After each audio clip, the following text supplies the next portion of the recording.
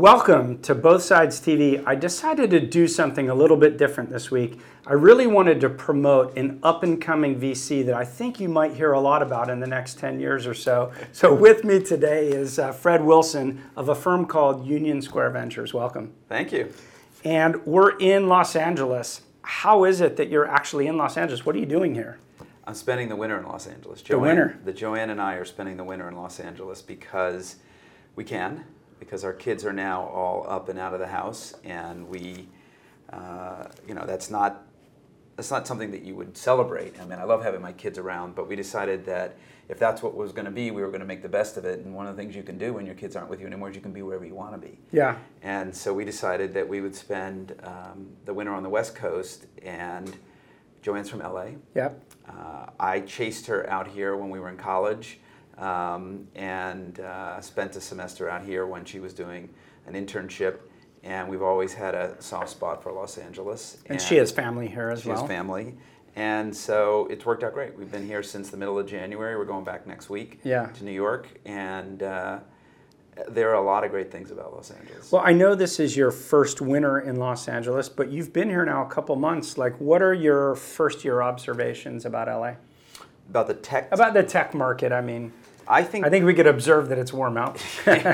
I think that the tech market in LA is as robust as any market outside of San Francisco. Yeah. Outside the Bay Area. Yeah. And that's not a diss on New York or Boston or Chicago or Austin or Seattle or anywhere else. It's just that it's a big city. Yeah.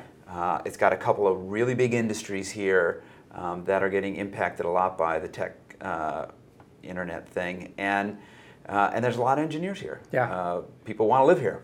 Yeah. So it's got all of the makings of a big, important tech sector, and there's some great companies, right, that have already come out of here. So I think it seems really, really active and diverse. It's not everybody doing Hollywood stuff or anything like that. There's lots of diversity.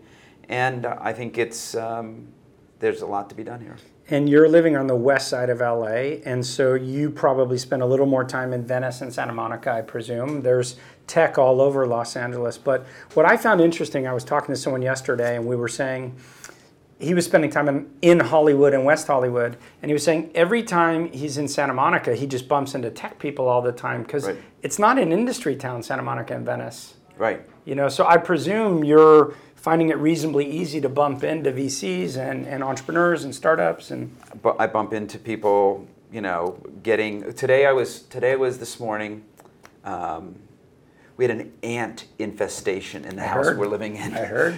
Ants took over our house. You left a cookie out or something? It wasn't my fault. Okay. Did Joanne blame it on me? No, she didn't. I wouldn't put it past her.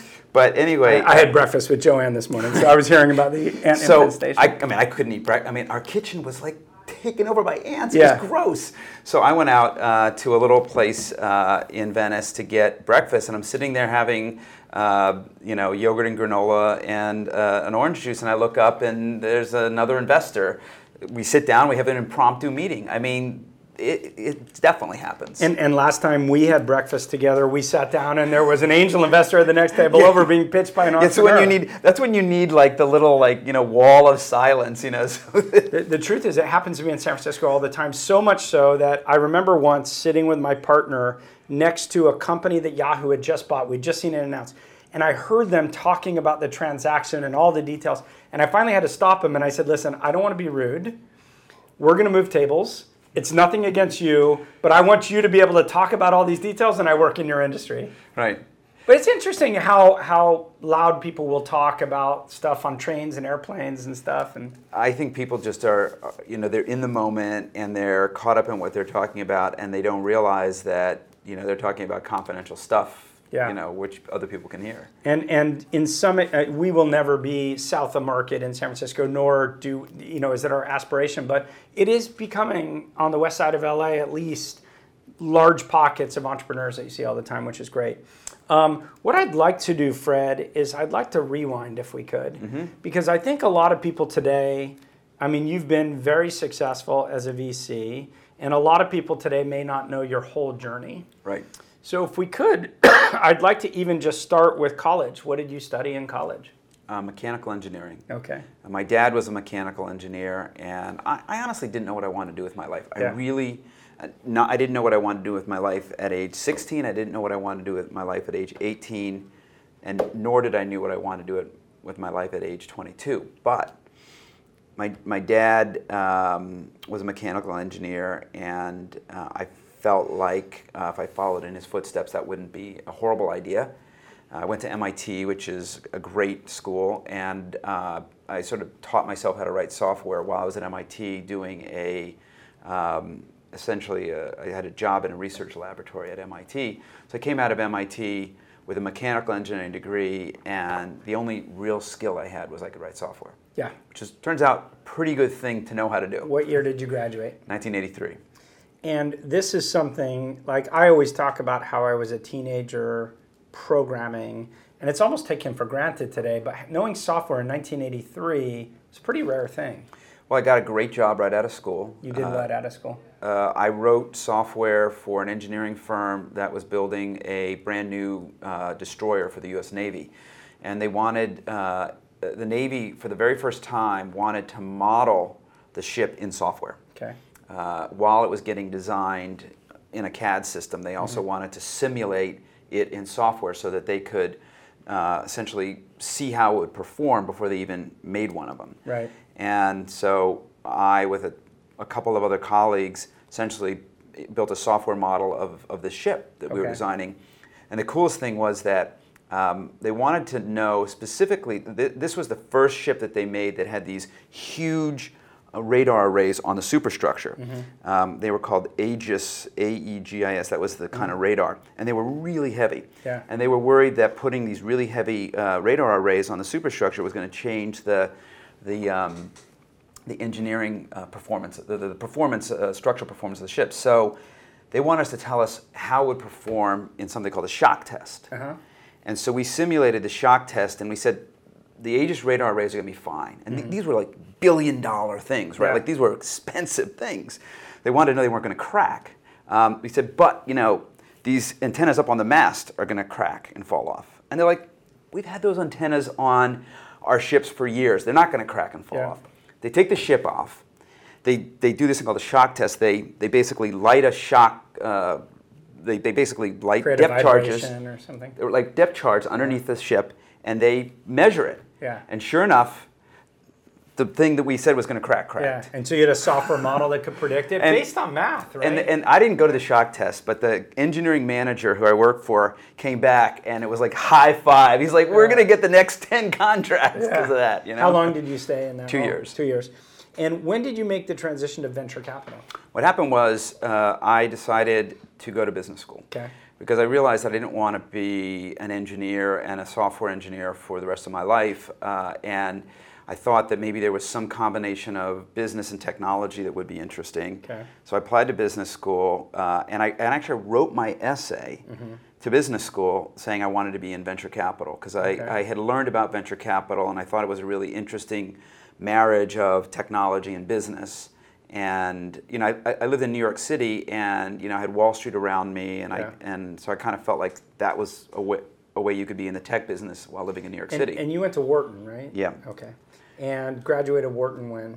87. And did you go straight from there into venture capital? Actually, I went straight to venture capital somewhere between first and second years at Wharton. In 1986, I got a job, and I never stopped working for that firm for 10 years.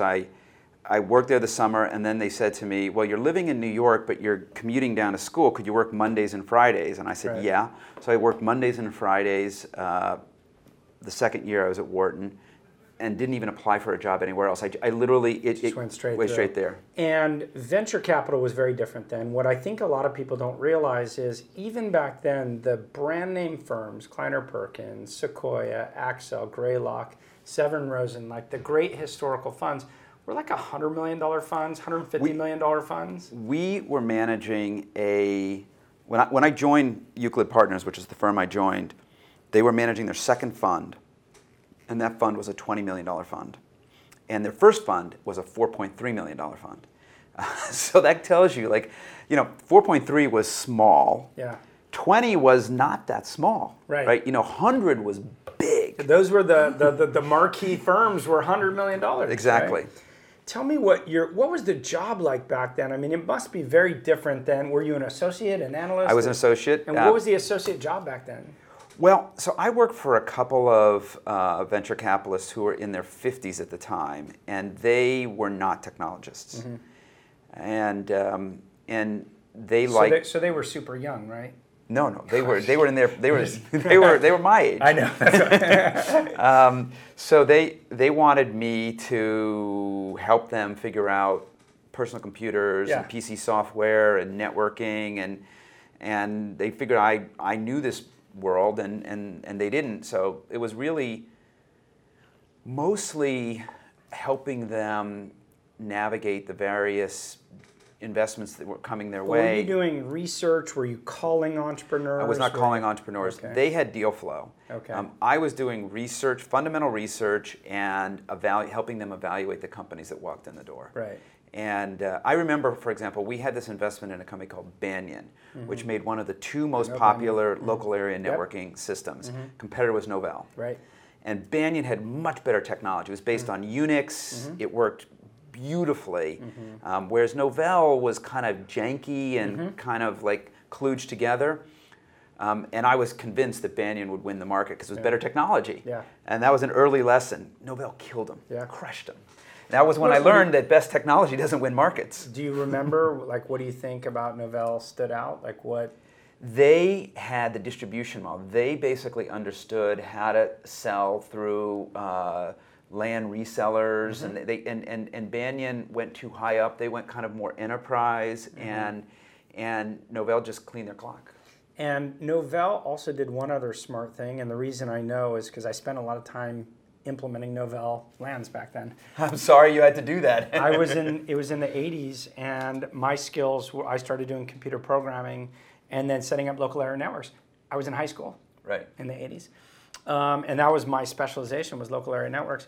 But they had like a certification program. So they certified a bunch of people, and then individuals started promoting Novell because you felt like you were Novell certified. Right. They put people in business in effect, and those people, those were entrepreneurs, and those entrepreneurs pulled them into the market. Makes perfect sense. You know, I have to say, like, Fred, we still live in this world where understanding how to distribute your product, how to support it, how to get the community bought into it still matter greatly. And yet a lot of the companies we're funding today have an overemphasis on technology. Do you agree? Do you think, has life changed now? Or can you just have great tech today and win? If you're selling to the developer community, I think that having the better product is a real advantage. But if you're selling to the enterprise, and you're selling to a business person, an HR exec, or you're selling to a CFO or something like that, I'm not sure that that's... Well, let me say it this way, though. My assertion would be best product or great product is necessary but not sufficient. I agree. So I'm not saying you should build a crappy product, but I think a lot of the understanding of how to move product and how to sell and support and get a community pushing product matters a lot. Absolutely. So you were there. Did you make partner at Euclid? I did. Okay. I did. I became a partner in 91 or 92, and I made a bunch of investments there. I made about 10 investments personally, where I sourced the deal, led the deal, joined the board. Yeah. And then in 1985, the internet really happened. 95. Yeah, what did I say? 85. Oh, yeah, okay, 95. sorry. The internet really happened in 95. It started happening in 93, 94. Yep. And I got there pretty early. Started making investments, and in 95, I just felt that this was going to just be the thing. Netscape Navigator. Everything. Netscape, and you could see people were building the equipment, the switches, people were building software infrastructure for the internet, and it just felt to me like this was going to be the big mega trend for tech investing. And I just didn't think that Euclid, as it was constructed, was going to be able to invest. We were a generalist firm. We did healthcare. We did biotech. We did enterprise software. I just didn't think we were well positioned, and I decided to leave and start a firm that would just do internet investing. And this was Flatiron? Yeah. And so were you a founder and you founded it with people, or did someone already have capital together? We got lucky in the sense that I had, in 94 and 95, I had started doing a lot of internet investing, and I had started bringing in, because we never had a lot of money at Euclid. The biggest fund I ever worked on there was $25 million. Right. So we would make a $750,000 seed, and maybe we could follow that with a $1 or $2 million Series A, but then we had to get bigger pockets. And so I started working with the folks at Chase, who were doing venture, and SoftBank, who were doing venture, and they started following me in multiple deals, and these deals were working. We were getting exits very quickly, and they said to me, "We'll back you." Yeah. And each one kind of wanted me to come work there, and I said, "No, I want to do my own thing," and I ended up teaming up with Jerry Colonna, who had been with CMG, which was another internet-focused venture firm. And Jerry and I teamed up together and got Chase and SoftBank each to commit $75 million, and we were off the races. And you started that in 97? 96. Summer 96. And you were the two principal partners? We were the only partners for 3 years, and then in 99 we added a third partner, Bob Green. I'll tell you a great story. So Milton Pappas, who was one of the two partners at Euclid who brought me on board, told me that the first deal in every fund that they had raised was kind of a stinker. And he thought that the reason was that it had taken them out of the market for 6 or 9 months while they were raising the fund. So they weren't in the flow, and then they were itching to do a deal because they wanted to get the management fees cranking, and so they would pull the trigger on a deal that really wasn't a great deal. Yeah. So I said to Jerry, I said, we can't fall to that trap. So here's how we're going to solve that problem. Yeah. I said, you're going to pick the very best company out of the CMG portfolio that's about to do an A or a B, and I'm going to pick the very best company out of the Euclid portfolio that's about to do A or B, and we're going to lead those rounds. Okay. And so we led a company called Multex that came out of my portfolio at Euclid, and a company called GeoCities that came out of his portfolio at CMG. Both of those companies ended up going public. Okay. Multex ended up selling to Reuters, went public at maybe 200 or 300 million, and sold to Reuters for not much more than that, maybe 300, 400 million. Great win for us, because we had paid, I don't know, 10 or 20 pre, so it was 10x for us. Yeah. But GeoCities, $2 billion, right? We paid 20 million pre, and it sold for $3.5 billion. $3.5 billion. And now we had sold a little bit along the way, so the numbers won't work out exactly like that. But it was a massive home run for us. And I remember when we were closing GeoCities, there was a company that doesn't even exist anymore. I think it was called Webmetrics. I'm not sure, but anyway, it was the first kind of like leaderboard for the internet. Yeah. It would show you the sites that had the most traffic. Right. And the day before we closed our GeoCities investment, they cracked the top 10. Mm-hmm. And I said to Jerry, we're paying $20 million for one of the 10 most popular internet sites in the world. That's crazy. I was like, this is going to work out great. And it did. Yeah, it did. Now, I remember reading a story, I can't remember, it was the New York Times or Wall Street Journal. It was talking about that era, because you could almost imagine that all VCs are rich. Right. The reality is, first of all, when you're new in the business, you're paid a very good salary relative to normal wages, so it's hard to complain about that.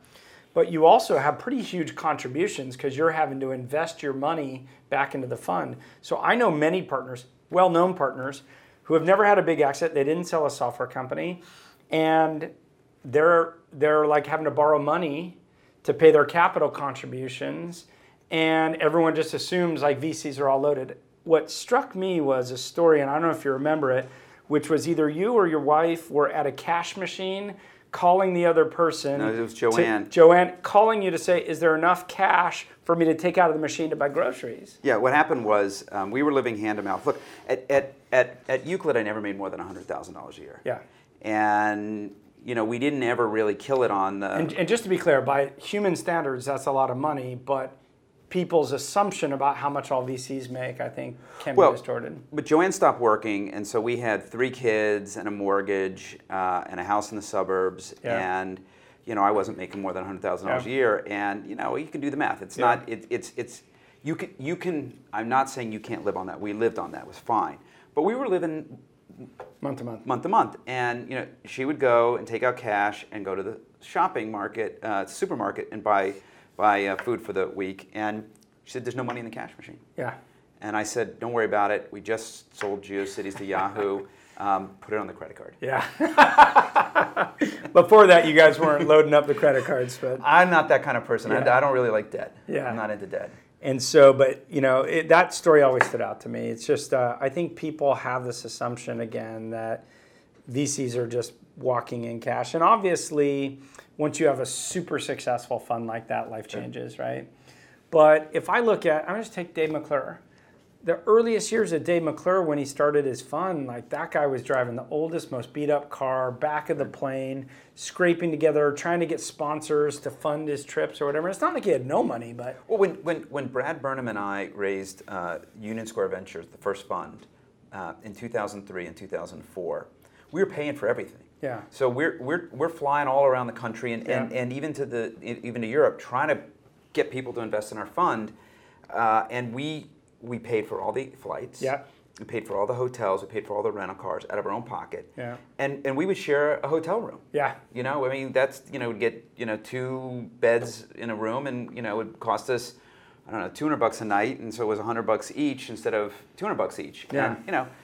And, you just, you think that the VC business is awash in money. And if you do well, it is awash in money. But not everybody is making money hand over fist when they're first getting started. But in a way, I think that ethos has served you well because I'm guessing when you look at entrepreneurs, you're looking for those characteristics of what it felt like to be you during those years, right? Those lean years.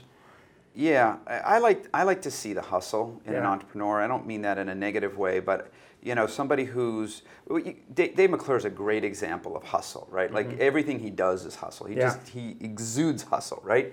And he's scrapping it together and making it up as he goes and faking it until he makes it and all that kind of stuff. I mean, that's what entrepreneurs have to do. Yes, absolutely.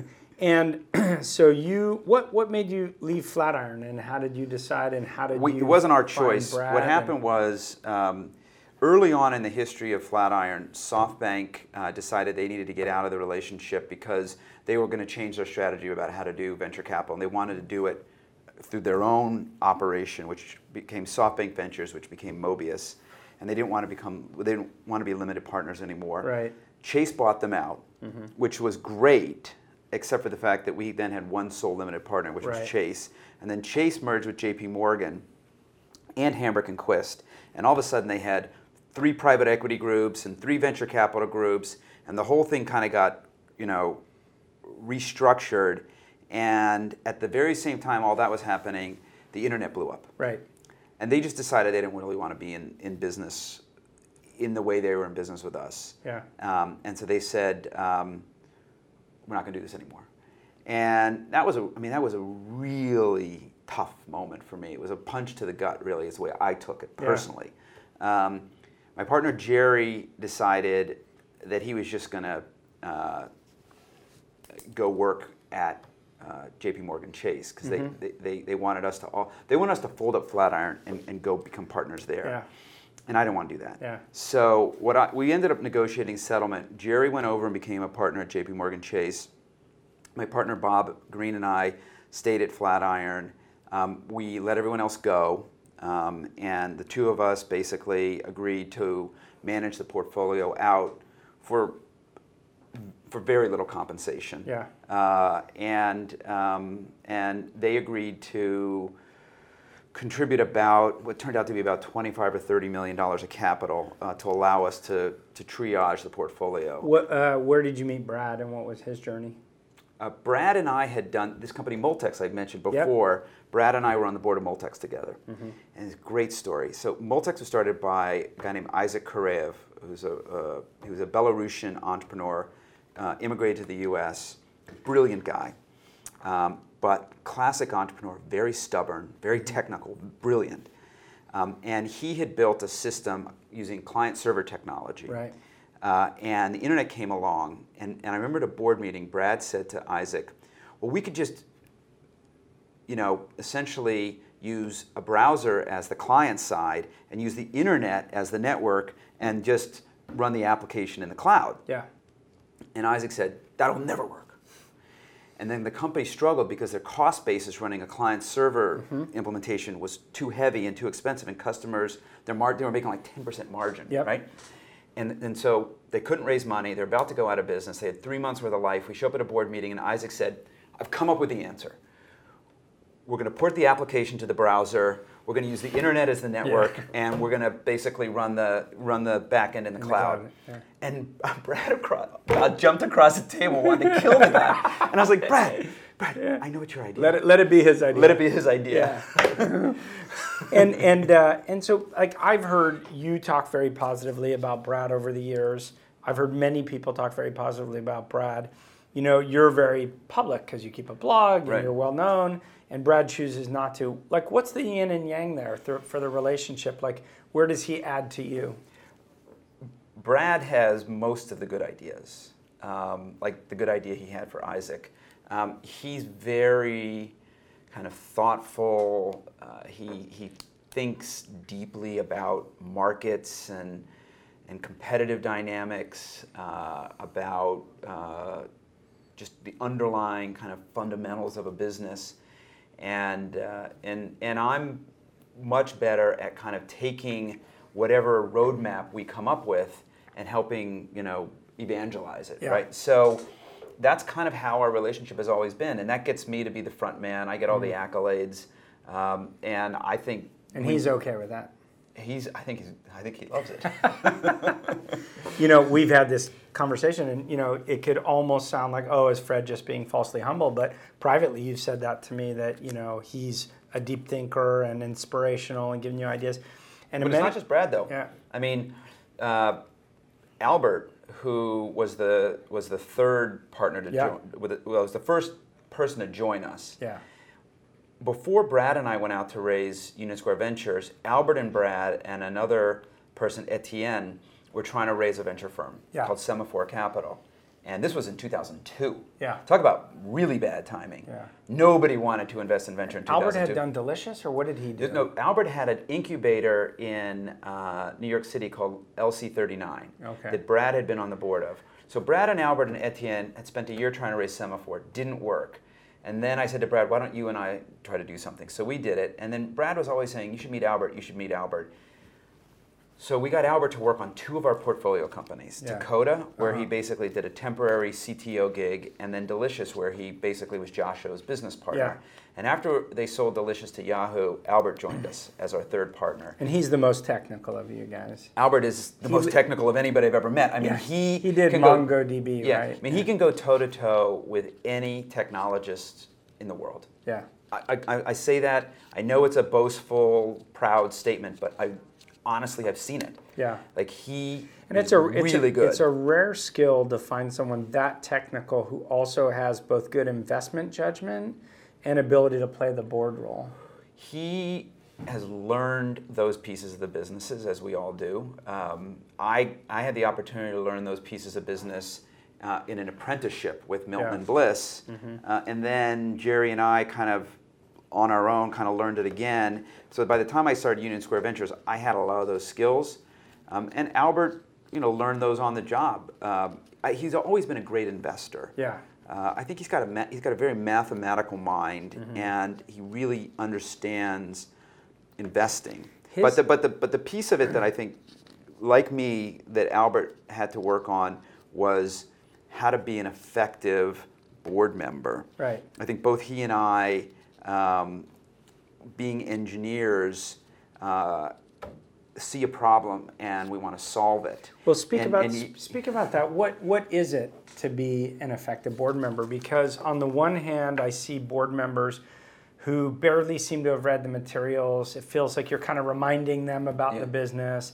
Or I see others that are crazy financially astute but don't have a product sense. I see some, and people criticize ex-operators for this, is like wanting to make decisions on behalf of. So I think what's the role? I think both Albert and I maybe fall early in our career fell too much in that third category of seeing a problem, knowing what the answer is, and basically just saying to the team, well, it's obvious, do that, right? And I think that what I learned, and I think I've watched Albert learn this too, is that you're a coach. Yeah. Right? And you're not the quarterback. And so you can't really, I suppose Bill Belichick can tell Tom Brady whatever the hell he wants to tell him. But what I've learned is that if you frame the problem for the team in a way that it becomes their idea, as opposed to you telling them to do it, that's the move. And that's what I think effective board members do. They help the management team decide to make the decisions that are right decisions instead of just telling them that those are the right decisions. And there's something in that, which is framework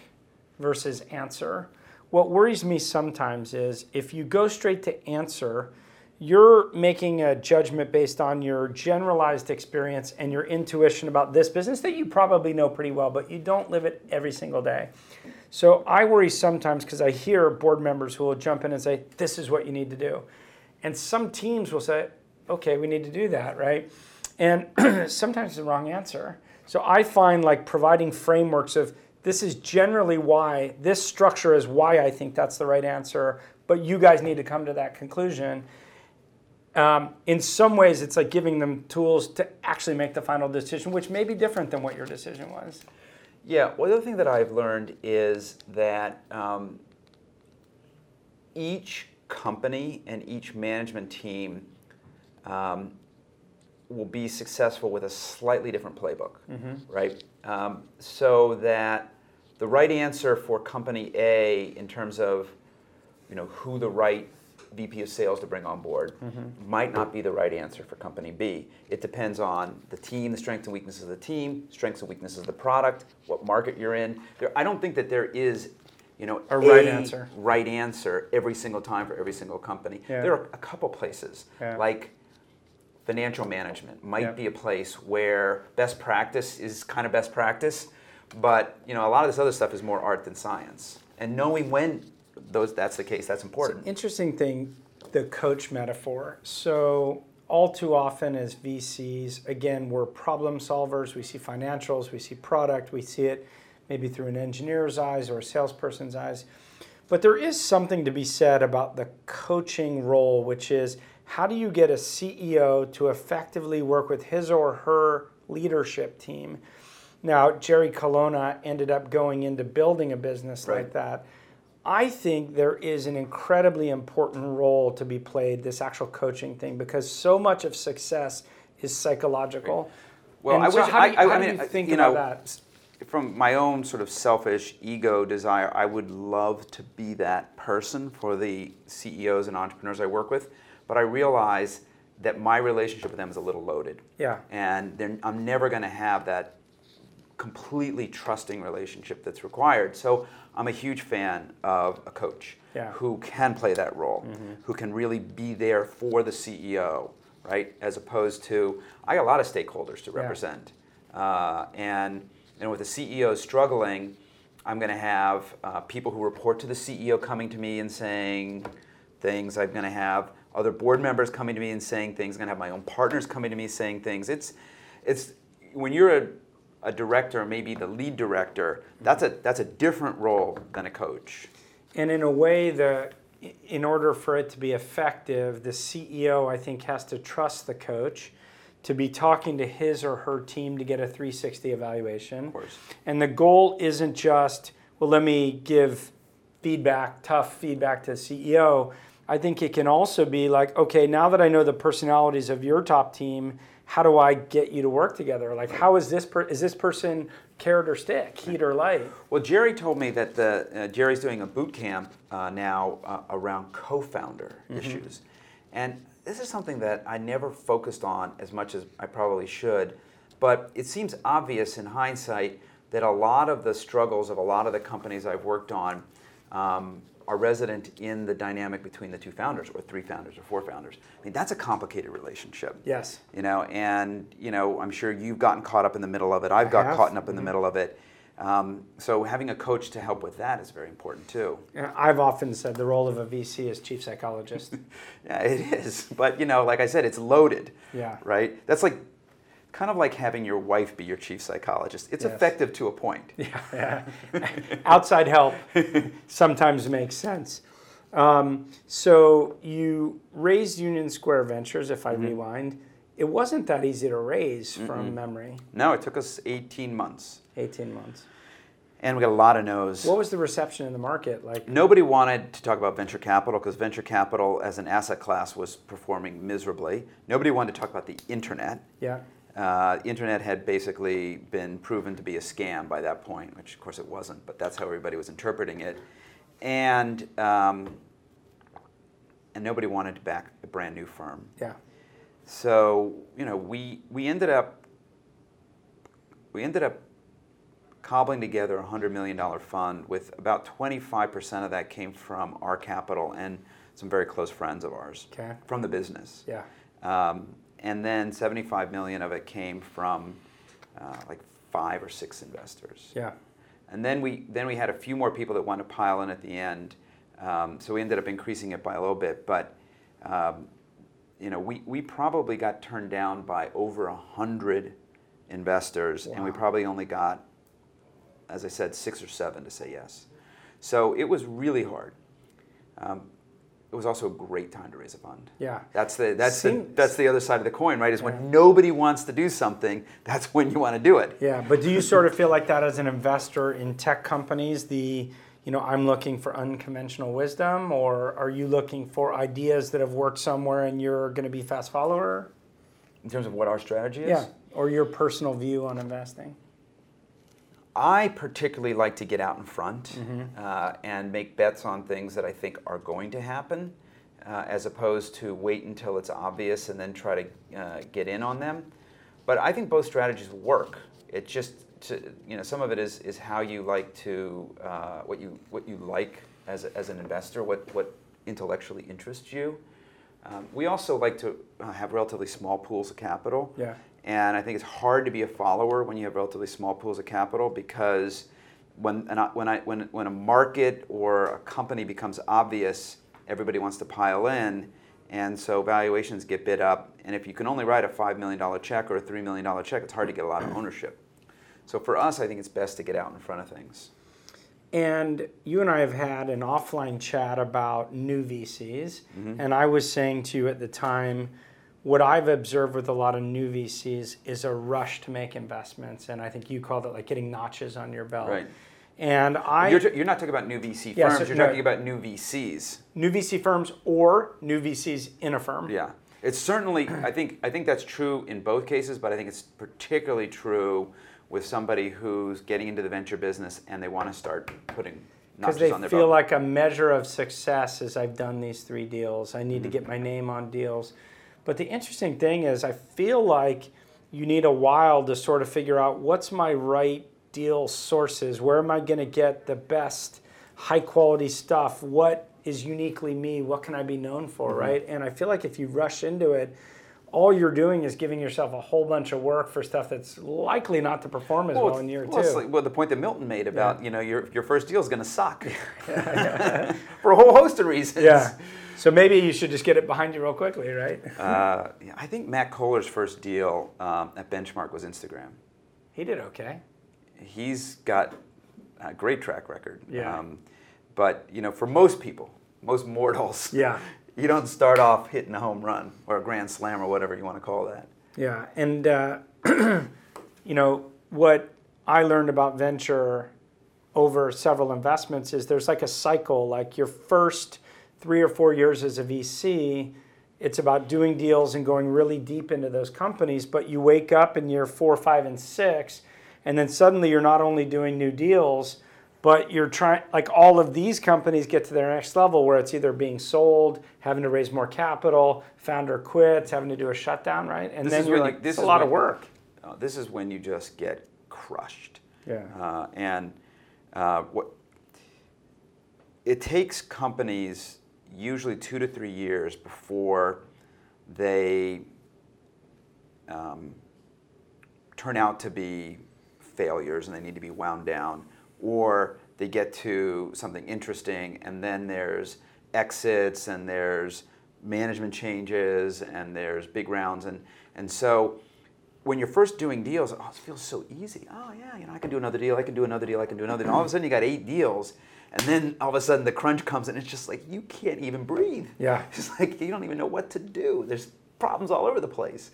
So, or opportunities. Yeah. And the thing that I don't think you can do is you can't just focus on your good things. Yeah.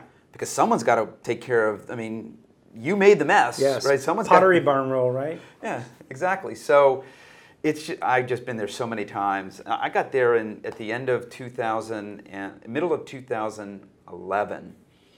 I think I was on 15 or 16 boards. Yeah. And I was just completely out of bandwidth. And most of those companies I'm still working on. Yeah. A few of them have died, a few of them have exited, so there has been some reduction in bandwidth that's being taken from me, but it's taken me a while to work off of that. When I tell entrepreneurs how to reference check VCs, I always say ask to talk to, or even if you don't ask, find out the companies that they were involved with that didn't work. Mm-hmm. If a company goes up and to the right, everyone loves their VC. Why wouldn't you, right? Because they basically become cheerleaders. It's not that they're not helping, but it's all goodness, right? It's high-class problems. Knowing how someone performs or how honorable they are when things are tough is what matters. And I have seen some VCs who just walk away from problems because they know they're not going to make money and they don't own the responsibility. Some who become assholes, during problems. Blame culture, are they willing to roll up their sleeves and try to do the hard work to get a recap done or help you rehire a new CTO because they quit or whatever? And I find that very instructive. Yeah, I think it's great advice. I generally suggest the same thing. There's a couple of other things that I really would advise people to do when they're thinking about who to take money from. I think I've written this, and a lot of young VCs hate it when I say it, but if you can take money from the lead partner in a firm, Mark, or the junior partner in a firm over here, take the lead partner every time, because it's the junior partner doesn't have as much cachet in the firm. It's harder for them to get the follow-on rounds done. They're being judged, and their issues around that then end up becoming your problem, even though it shouldn't be. And whereas when you deal with the senior partner in a firm, they've probably achieved a certain amount of success in the business. They can approach each and every problem without worrying about how it's going to impact them back in the office. And they can put the company's needs first. And I think that's what you want. Well, I'm not going to play devil's advocate because I wouldn't say that's wrong, but let me at least give people a framework to think about it, okay?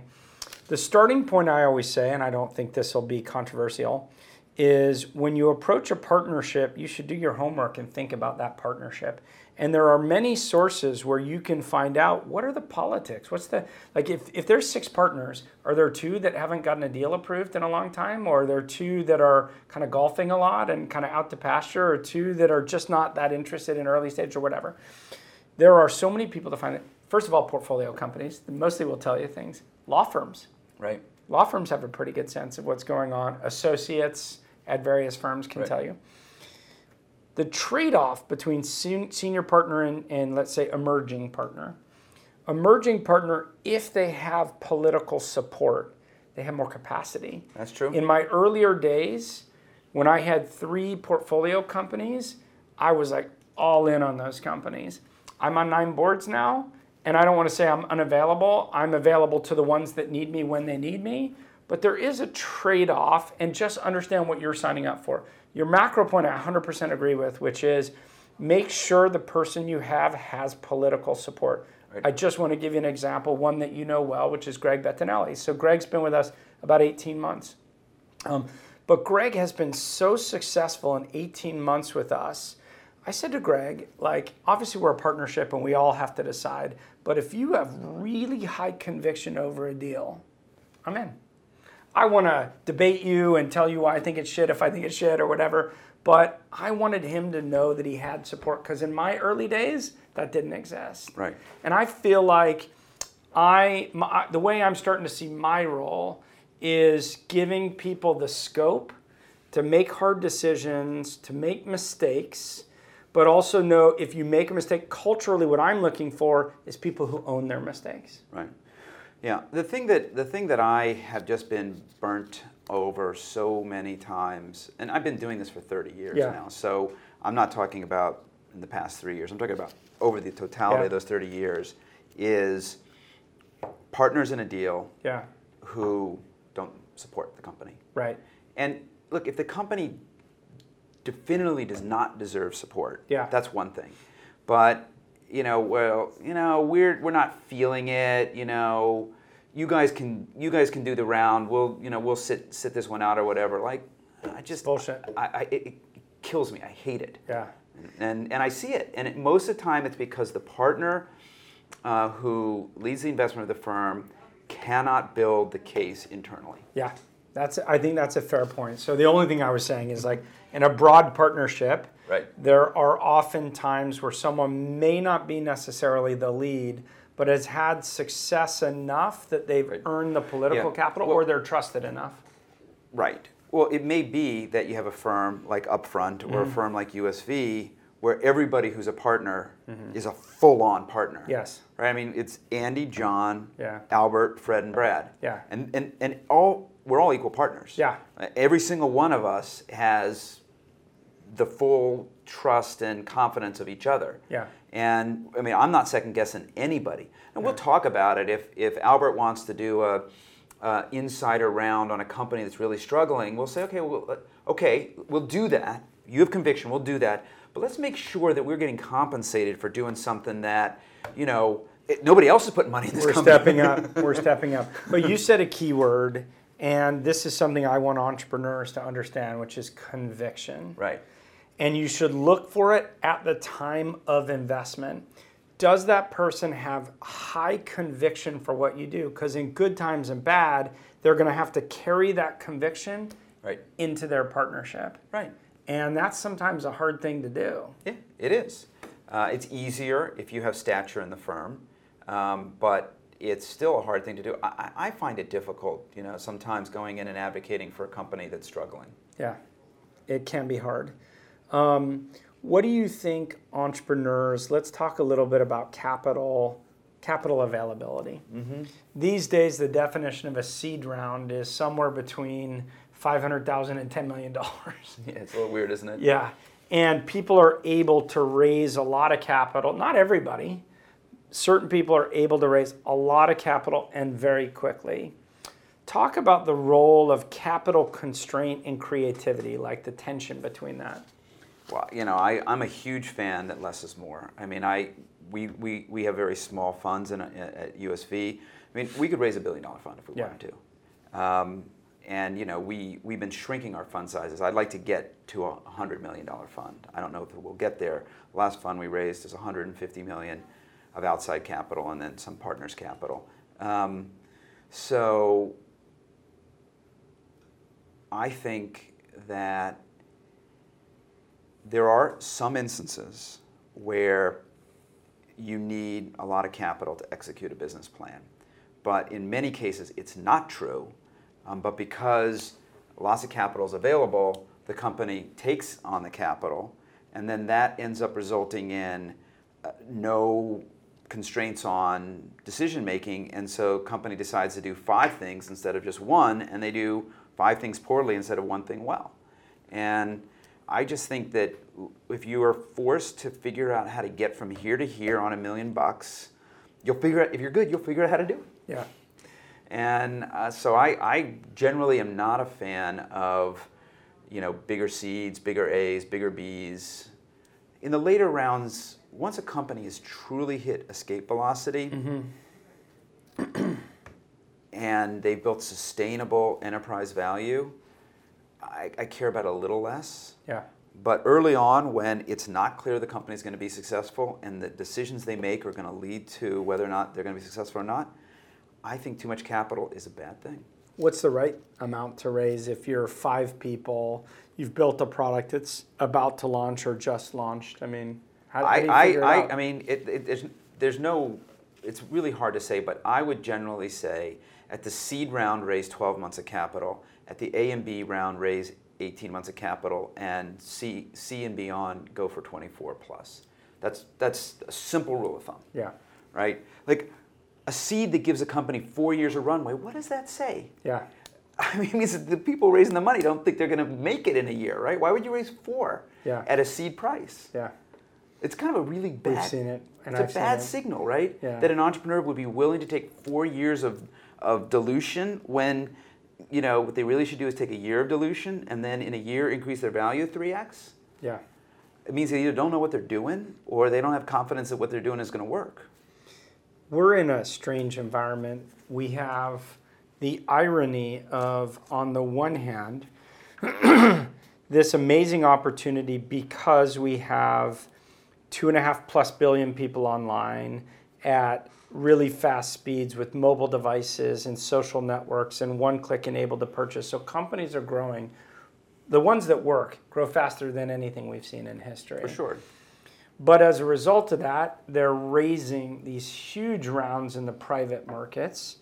And the bigger the rounds they're raising in the private markets and the longer they're staying private, everyone else is realizing they need to get into private. So you end up with corporate venture capital, Google, Rakuten, Alibaba, Baidu, putting in money almost price insensitive because they're not necessarily looking for the same returns as a financial investor. You have mutual funds and hedge funds trying to get in early.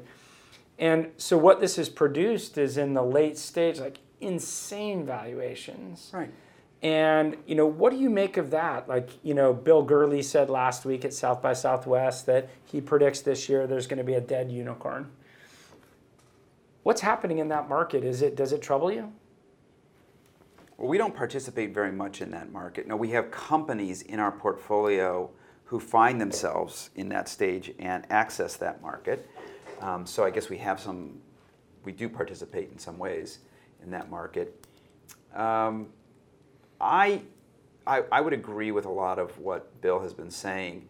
I think the right answer would be to encourage our companies to go public a little earlier. But the problem with that, as you know, is that many of these companies haven't invested in the legal infrastructure and the financial infrastructure, the financial controls, and they actually couldn't figure out how to get through an IPO process if they tried. Right. And convincing them to spend $3 or $4 million and invest in that earlier on is a hard argument to make. But I do think it would be great if Dropbox was a public company now, if Uber was a public company now, if Airbnb was a public company now. I think that would be better. It would be more people could participate in the value creation that those companies are creating. The companies would be valued by the market, by the real market, as opposed to some, it's not a real market because what happens when these rounds get done is it's an auction. Yeah. It's highly constrained. There's no liquidity. Everybody wants in. Yeah. And so you can, the clearing price becomes a price that companies would never trade at in the public markets. So argue this. Argue that you're talking to an entrepreneur and they can raise at a $3 billion valuation where normal metrics might say they're worth $600 million. Let's just pick arbitrary numbers. Why wouldn't they raise $200 million at a $3 billion valuation? What would worry you about that? Well, one, are they going to be able to raise another round at a higher price? I mean, we have seen a number of companies that have really struggled to raise follow-on rounds or even get public because the price that was put on them in the private markets was too high. Box is a good example of this. And then they did this funky deal. I don't know all the specifics, but I know enough to basically construct a narrative around it. They did this funky deal to get a private round done that was effectively priced by how it performed in the public markets. The performance was weak, so a bunch of additional shares were issued, causing more dilution, and then the whole deal fell apart. Now the stock's trading at, I don't know, lower than its IPO price. I know that. That's just a bad outcome all around. Right. And now that affects Dropbox So because Box is the comp to Dropbox. Yeah. And now Dropbox, might have trouble raising a round at a step up from their last round price because people are going to point to Box and say, "There's your comp. They're trading at, I don't know, X times revenues, so you should be trading at X times revenues." The whole thing just kind of builds on each other. We may have a cohort of what are otherwise really good companies that are stuck in a way in the system where if the public equity markets won't allow them to go public at prices greater than what they raised, you might get this pipeline of stuff that just can't go public. And then if it can't go public, the money that they raise is going to get more and more structure around it, right? Because that's the only way they're going to access that capital, is they're going to have to put structure around it, and the structure is going to end up biting them in the rear end. It's going to be bad. I would think that those companies should exit via M&A and clean out all that mess. And just to say, so people who don't understand structure, it's basically terms that go in the deal that might give those investor like extra juice if there's a downside scenario or whatever happens. It's not going to be a clean deal. Yeah. So I think that's on the horizon. We're already starting to see some of that. Yeah. And I think we had a portfolio company that could go public in the next year. I'm not going to say what it is. And they're going to do a private round. The company, for some stupid reason, wanted a very big valuation. And the only way that they could get the big valuation is that the investors wanted to effectively defer the pricing of this financing until the company went public, right, and then negotiate a discount to that. I was like, that's dumb. Why not just finance the company at what the market thinks the price is for your company, and be fine with it? I feel like there's too much trying to game the system right now, and the behavior of watching their peer group is forcing it. I mean, I won't name names, and it's actually people I like, but there have been publicly people saying, I feel like I need to get $1 billion valuation, because if I don't, it's going to be harder to hire employees. It's going to be harder to get public recognition. And I feel like that's a terrible way to make decisions in a business. If you need $1 billion valuation to hire employees, you're a shitty recruiter. And there's even a perverse incentive, because you've now just made it more expensive for employees who are joining in terms of their stock price. And I think this is mostly a Silicon Valley thing. Yeah. I mean, I don't see it in New York. We're recruiting a VP engineering for one of our companies. I did an hour-long phone call with a candidate today. He didn't even ask me what the valuation of the company is. He asked me a lot of questions about the product roadmap, what the market structure is, what the vision for the company, all the things you really actually want to know. Yeah.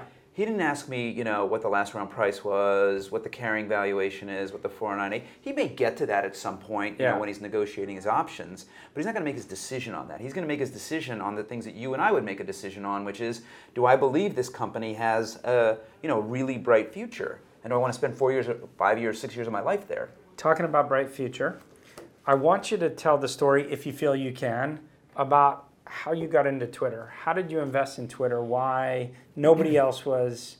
I mean, Twitter wasn't back then. I mean, it was a popular technology, but people were so skeptical about whether it would be a good business. Yeah, I just was using the product, and I had been blogging for about 4 years at that time, and I knew that blogging was not going to be a mainstream thing. It's too damn hard. You do it, I do it. It's hard. So I thought that, but I saw the benefit of it. Yeah. That if you put your ideas out there, people will come to you. Yeah. It's like flypaper. Yeah. So so I started advocating. God, you can really build a following by blogging. I knew it needed to be simpler. Twitter came along, and back then they called it a microblogging service. I remember. And I was like, this is it. This is the thing that can get hundreds of millions of people blogging. And so I said to Brad, we got to do this. Brad and I got on a plane. We flew out, and we basically were interviewed by Jack and Ev. And I think there were 2 or 3 other firms that were in the mix. We weren't the only ones.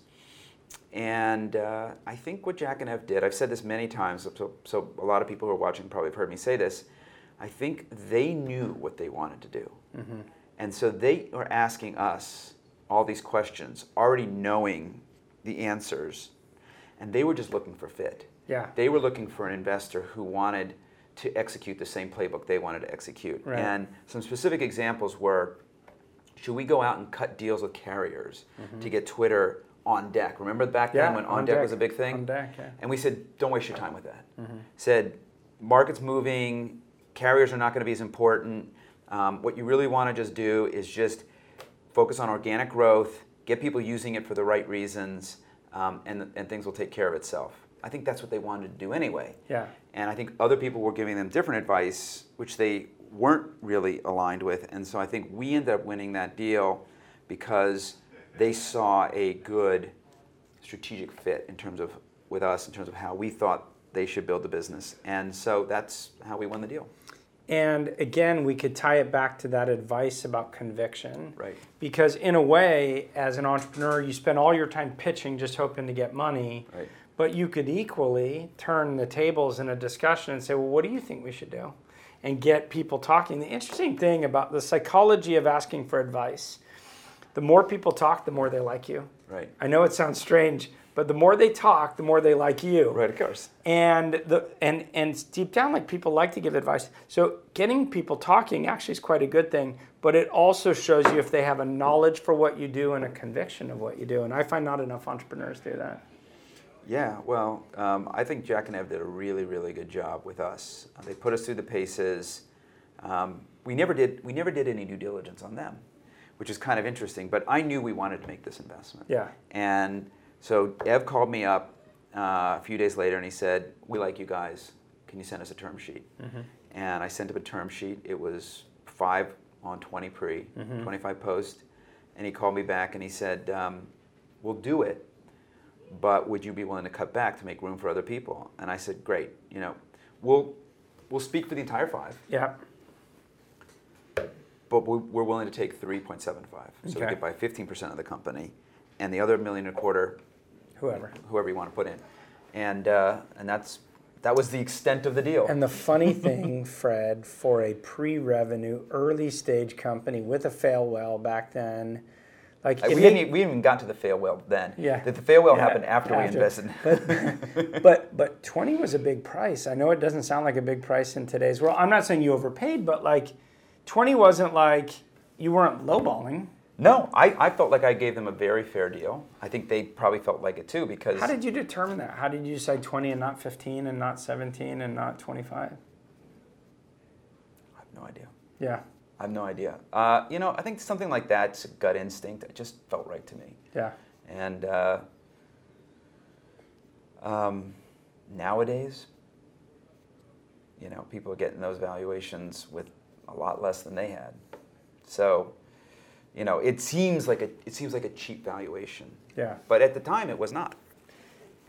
In today's world, people's anticipation of how many billion-dollar companies can exist, people now have convinced themselves that $1 billion's nothing.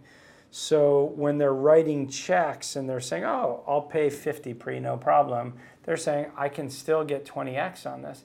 It's pretty tough to build $1 billion company. And I think the artificial markets in late stage have given too much confidence to early stage investors. Well, for much of my adult career, you needed to have $500 million to $1 billion of after-tax net income to be worth $1 billion.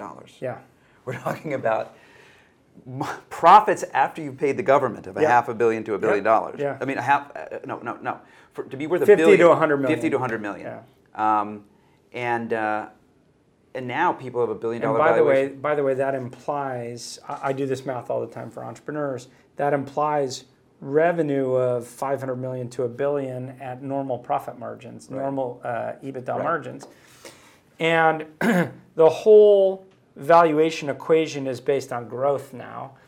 If you're going to grow at exponential rates forever, of course, then you can justify paying up at lower revenue multiples because there's higher growth. But the fundamentals of how much a company's worth haven't changed. It's hard to grow at more than 50%. It's hard to grow between 50 and 100% a year for a long time. Yeah. Eventually, the size of your business gets so large. And we have this one company in our portfolio, Lending Club, and I've just done we have a bunch of marketplaces in our portfolio, and I've looked at marketplaces a lot. And Lending Club trades at a higher valuation of its gross revenues or gross transactions or revenues or earnings. And I think the reason is because it's in a market, consumer lending, that's so big that people think it can grow 100% a year for 5 or 10 years. Yeah. Whereas a lot of other companies, they're just going to hit a natural, the market size, they're going to start capturing too much of the market, and they're just not going to be able to continue to grow at that rate. That is, I think, the thing that investors are missing, is that they think that these growth rates can go on for a lot longer than they probably can. 3 last quick questions. One is, I would love to hear non-traditional advice that you have for entrepreneurs? I'll ask it slowly so you have a minute to think about it, but what unique advice do you think your experience of working with startups for 30 years that often isn't said in the public market, what advice could you give entrepreneurs? Well, one thing I would say is that if you are a great founder, if you can conceive of an idea and get it launched and get a product in market and get a company built, and you're good at that, you should do that instead of running companies, right? A lot of entrepreneurs see that what they should do is be the long-term CEO of their company. I actually think for many entrepreneurs that's not the right answer. For many entrepreneurs, I would imagine if you were a great entrepreneur and you had 10 or 20 companies in you, why wouldn't you spend 2 or 3 or 4 years starting a company and finding a CEO and then starting another company and finding a CEO? If you do that, you could build a portfolio of, like 10 or 20 companies over your career. I think that would be much more value creating. And the skills that it takes to succeed in your first 4 years are very different than the skills. Well, the number of people that I know who can do the first part, idea to business, again and again and again, are very small. The number of people who can be great CEOs is way larger than that. Yeah. I'm not saying that being a great CEO is an easy thing to do, but being a good executive and a good manager is I think, a much larger set of people have that skill than being a great entrepreneur. So that's the thing that I think entrepreneurs, I don't know why they get hung up on, I want to be the CEO of my company forever. Maybe maybe it's an ego thing or whatever. Particularly young entrepreneurs feel that. And it's not because I'm in the business of throwing people out of their companies. I mean, if somebody wants to be the CEO of their company, I'm going to try to help them be the best CEO they can be. But I'm not sure it's really the right answer for them. Do you care when you write the check if you can imagine that person going all the way? Does that bother you if you can't imagine it? I've been surprised by the ability for people to become good CEOs. No, I don't think we get caught up on that. I think we're much more caught up on, do we think that they can build a company? Can they get a product in market and can they use that product to build a company? We know that there's going to be some moment where there's a question about whether they're the right long-term CEO for the company. And I don't relish getting to that conversation, but I'm not afraid of it. And it doesn't get in the way of us making investments. Second question, what non-traditional advice that you don't generally read do you have for VCs, for people who maybe have gotten in the industry in the last 1 to 6 years that you've learned? It's different than what seems like is happening in the market today. I would focus more on learning how to be a great partner for entrepreneurs than building a great track record. Because I think that if you build a reputation for being a great partner to entrepreneurs, the track record will take care of itself eventually. That means making time for your portfolio companies, really rolling up your sleeves and helping the entrepreneurs. And so, if you could go out and make 10 investments, or you could go out and make 3 investments, but if you made 3 investments, you could really invest in becoming a really great partner for entrepreneurs. I would choose that path. I read a really interesting quote from Randy Komisar that I didn't tweet it because it was said during the Ellen Powell trial, and I didn't want to sound like I was somehow taking side. I tried to stay out of it, but it was something like, being a great VC is as much about, and he was talking about colleagues, as much about being a great partner as it is about being the smartest person or being right. And that really stuck with me. Like, we're a team. People are going to make bad decisions. We need to encourage and be great partners, which in many ways comes down to being great people. And that just really stuck with me, but I just felt like I couldn't publicly tweet it because I didn't want to sound like I was jumping in. And finally, talk about, the last 10 years. I'll restrict you to 10 years. The deal you regret missing the most. Or at least in your top 3, so I don't make it out there. I guess, the easy one for me is Airbnb because I've written a bunch about it. Airbnb is everything that we want to invest in a company. Mm-hmm. And we could have invested in it right coming out of Y Combinator, mm-hmm. which is the stage at which we are most excited about investing, really early on in a company's life. And we loved the founders, and we knew that I knew in my gut they were going to be successful. We just got caught up on the fact that at the time it was mostly people renting out, a room or worse, a couch on their living room. Mm-hmm. And we just didn't have the imagination to realize that, within 3 years people would be renting out mansions on it.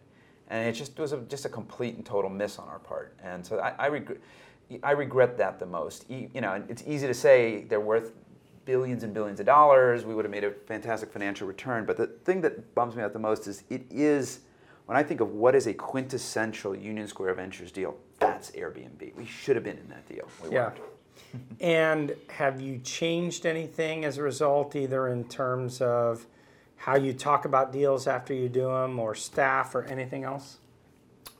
The one thing that we are more cognizant of as a result of that, Brad and I have both said it multiple times, is that when they pitched that deal to us, we were in our late 40s or early 50s, and we could not imagine ourselves renting out a room in someone else's apartment or renting out a couch in someone else's apartment.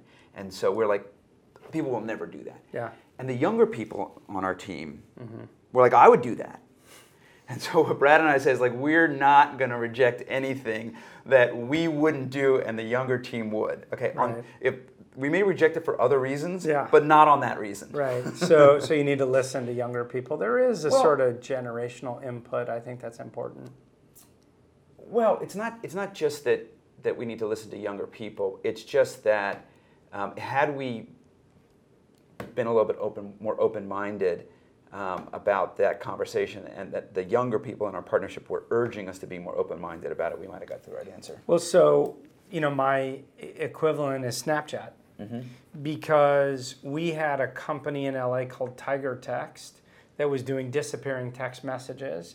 And, they're a fine business, and I'm not criticizing them, but just the name Tiger Text, because it was after Tiger Woods, it had all the text messages that he sent out, and everyone put it in the press, and so they were saying Tiger Text, it'll disappear. And of course, now you have Confide, and you have Cyberdust, and now we all understand how important it is to occasionally have stuff disappear. But in my mind, I was thinking, here's a company enabling philanderers, like, is that what I want to be behind? And of course, they turned out to be a much better company than that. So when Snapchat came along, I'm like, so this is now pictures for philanderers? I just couldn't put myself in the mind of a 22-year-old. Me at 22, God help the world if there were photos of me like at a bar drinking and being published, right? I just couldn't put myself in that shoe. Right. Well, that's an example, I think, of the same problem, which is that, we should not be investing in the things that we want to use. Yes. We should be investing in the things that everybody wants to use, and we may not want to use them. Well, we have 5 associates, and they're all pretty young, and I'm trying much harder to understand their psychology, what interests them, how they view a thing differently. And again, I may still go with my judgment. I want to understand the generational. And I think it's sometimes people confuse it with things are different now that we don't understand technology. It's not that, it's age and stage.